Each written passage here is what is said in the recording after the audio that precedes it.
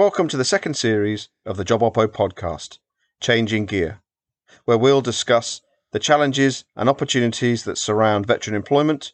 We'll meet sector influencers, speak with top oppos and others that are willing and able to offer their advice to our community. Please enjoy. Welcome Oppos, I'm Dominic O'Sullivan, the Community Manager at JobOppo and podcast host for Changing Gear. I'm delighted today to be welcomed by Kelly Kirk, the Talent and Organisational Development Manager for Astraea Academy, and Jonathan Timmis, who's the Chief Operating Officer. Thank you, Dominic. Nice to be here.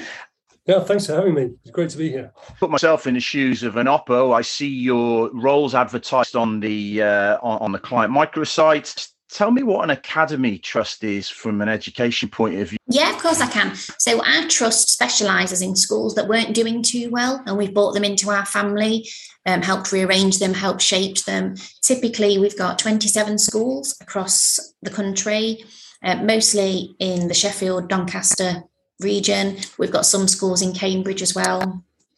We also have a special needs school and a nursery, which we look after. What we tend to do is when we bring the schools in, it's normally after an Ofsted review, and they're then put towards an academy trust, what we refer to as a MAT. We give them a bigger support from a central support team in getting better, getting stronger. We look at the staff that are in there. Do we need to make changes within that team? We look at the failings and we record how we can do them better. So because we've done it now through 27 schools, we're getting quite good at it. And our schools, we're seeing are improving a lot quicker than when we were first coming in. We still are quite a young trust, but we grew quite quickly. So now we're stabilising across the board, hence the jobs that you're seeing come up and new positions mostly to help us underpin the schools and support the children.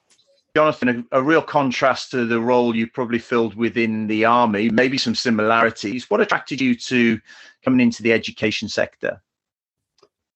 Well, firstly, I'd say a primary sense of humour, which we tend to have in the military, is shared with our kind of education counterparts. But I say the key thing for me is that this is service. I call it service by another means. So I spent 30 years in the Army working with young people and helping to nurture and develop talent to the best of their abilities. Coming from backgrounds very, very broad, many soldiers arriving with very little education, a large number with a reading age of a 7-year-old. And so for me, education is absolutely everything. And so I look upon this as, instead of service, defending the realm, this is service to society. And it's investing in education, investing in young people and allowing them or helping them to raise and realise their ambitions to meet the talent that everyone has. So there's this huge crossover between serving in the Army and then serving in the education sector. Do you think this is almost, I'm going to say, a vocational pull to want to work in education as much as, obviously trying to find the next role? Absolutely. I mean, I'm not convinced everyone joins the Army for the pay.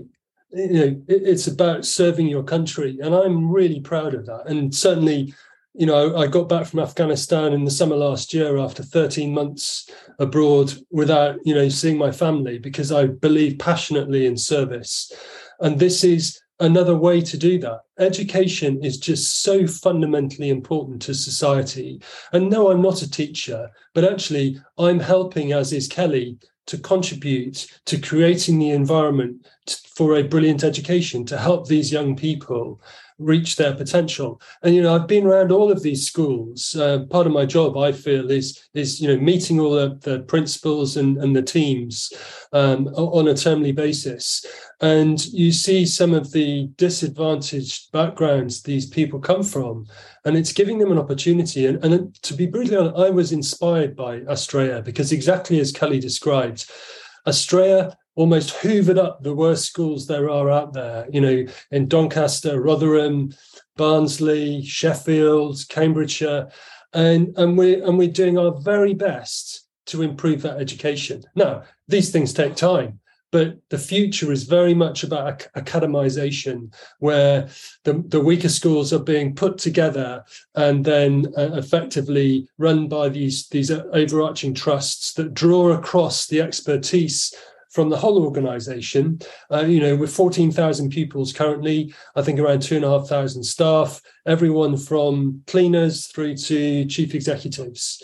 Really diverse, but all focused with real passion, which is what, again, attracted me, the passion for making the lives as good as we can for these young people, giving them the opportunities that they all deserve.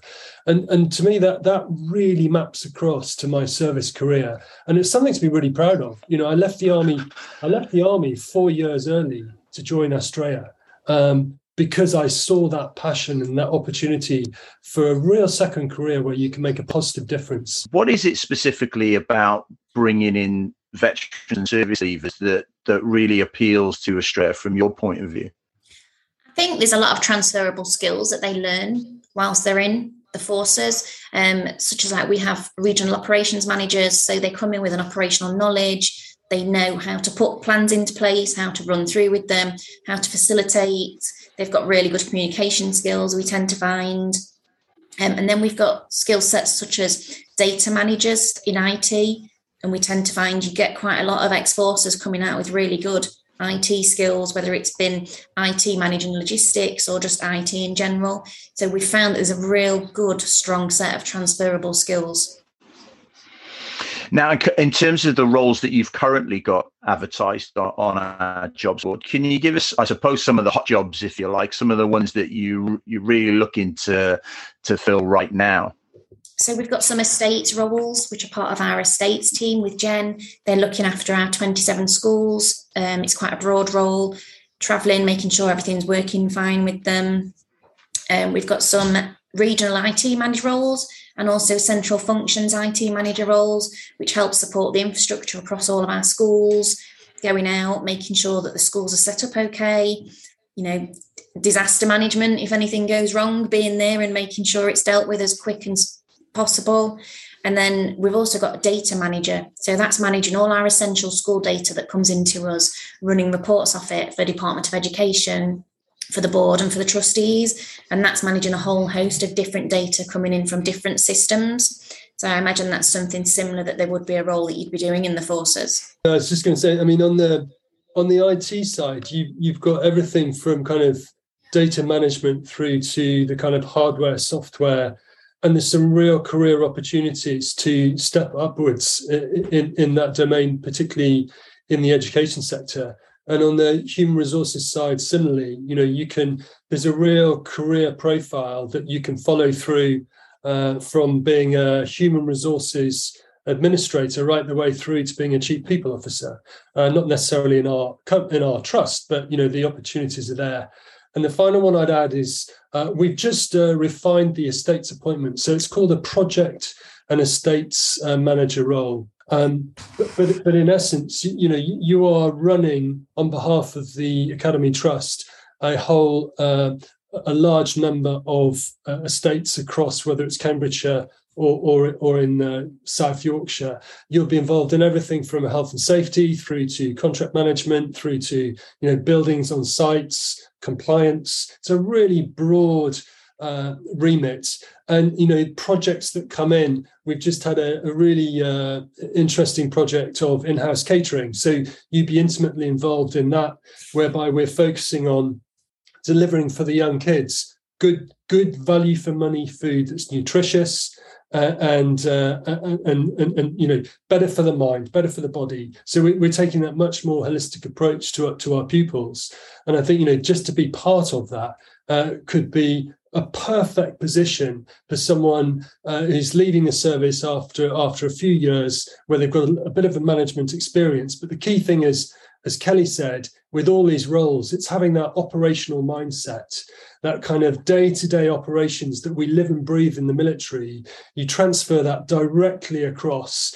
And sure, you might be firefighting 1 minute, you might be planning the next, you might be running a project next. But I think it's that diversity that's so attractive in the military. And we're all kind of suckers for living off adrenaline on occasion. And this kind of, gives you that. Jonathan, finally, I suppose from somebody coming from the military himself, what would you say is not maybe the biggest adjustment that you would have to make, but probably the one area of coming into the Academy Trust that you have to kind of adapt to pretty quickly? Is there something that you think is, look, get your head around this early? I think it's your network. So in the military, after 30 or 29 years, you kind of know exactly who to speak to and what to speak to them about. That's different. But where you make up for that is having brilliant people like Kelly, who you work with, intimately on a day-to-day basis. Everyone wants you to be a success. It's in no one's interest for you to be a failure. And, if people come and work in Astraea Academy Trust, their failure will be my failure, frankly. So, it's in our interest to invest in individuals. Since I've arrived, I genuinely feel I've been invested in through my chief executive officer. The CEO has really invested in me and sending me away, getting me to understand my network, building my network. So that would be the one thing to build.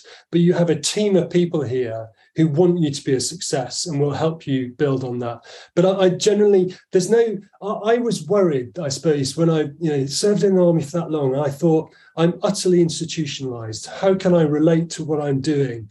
But it absolutely maps into everything I did in the military, whether it's all about people. It's all about people and relationships and building on those relationships and networks. And that's what we do in this organization. And it's exactly what we did, or I did in the military. I only left officially at the end of May this year. And I genuinely haven't looked back once. I have zero regrets. I see this as a real new career, fulsome career. I'm going to work till I'm 65 and I'm loving it. Don't be shy to pick up the phone and give us a shout, drop us an email if you're not sure what you think could be transferable and you want to just have a chat about the role and talk about what you're currently doing. We're more than happy to get involved and do that with you. We've got a team here that can go through the job with you, talk about the spec. I know the wording will be different from education to the forces, but we can look at common ground for you and give you some pointers on something if that's what you want to do. You're given the time to come on this client podcast of Changing Gear, and we look forward to seeing applications come through from our oppos. Thanks, Dom. Thanks, Dom. Thank you for listening to the latest episode of JobOppo's podcast, Changing Gear. We hope you enjoyed it. JobOppo is committed to changing the narrative around veteran employment, and we see veterans as valuable, not vulnerable.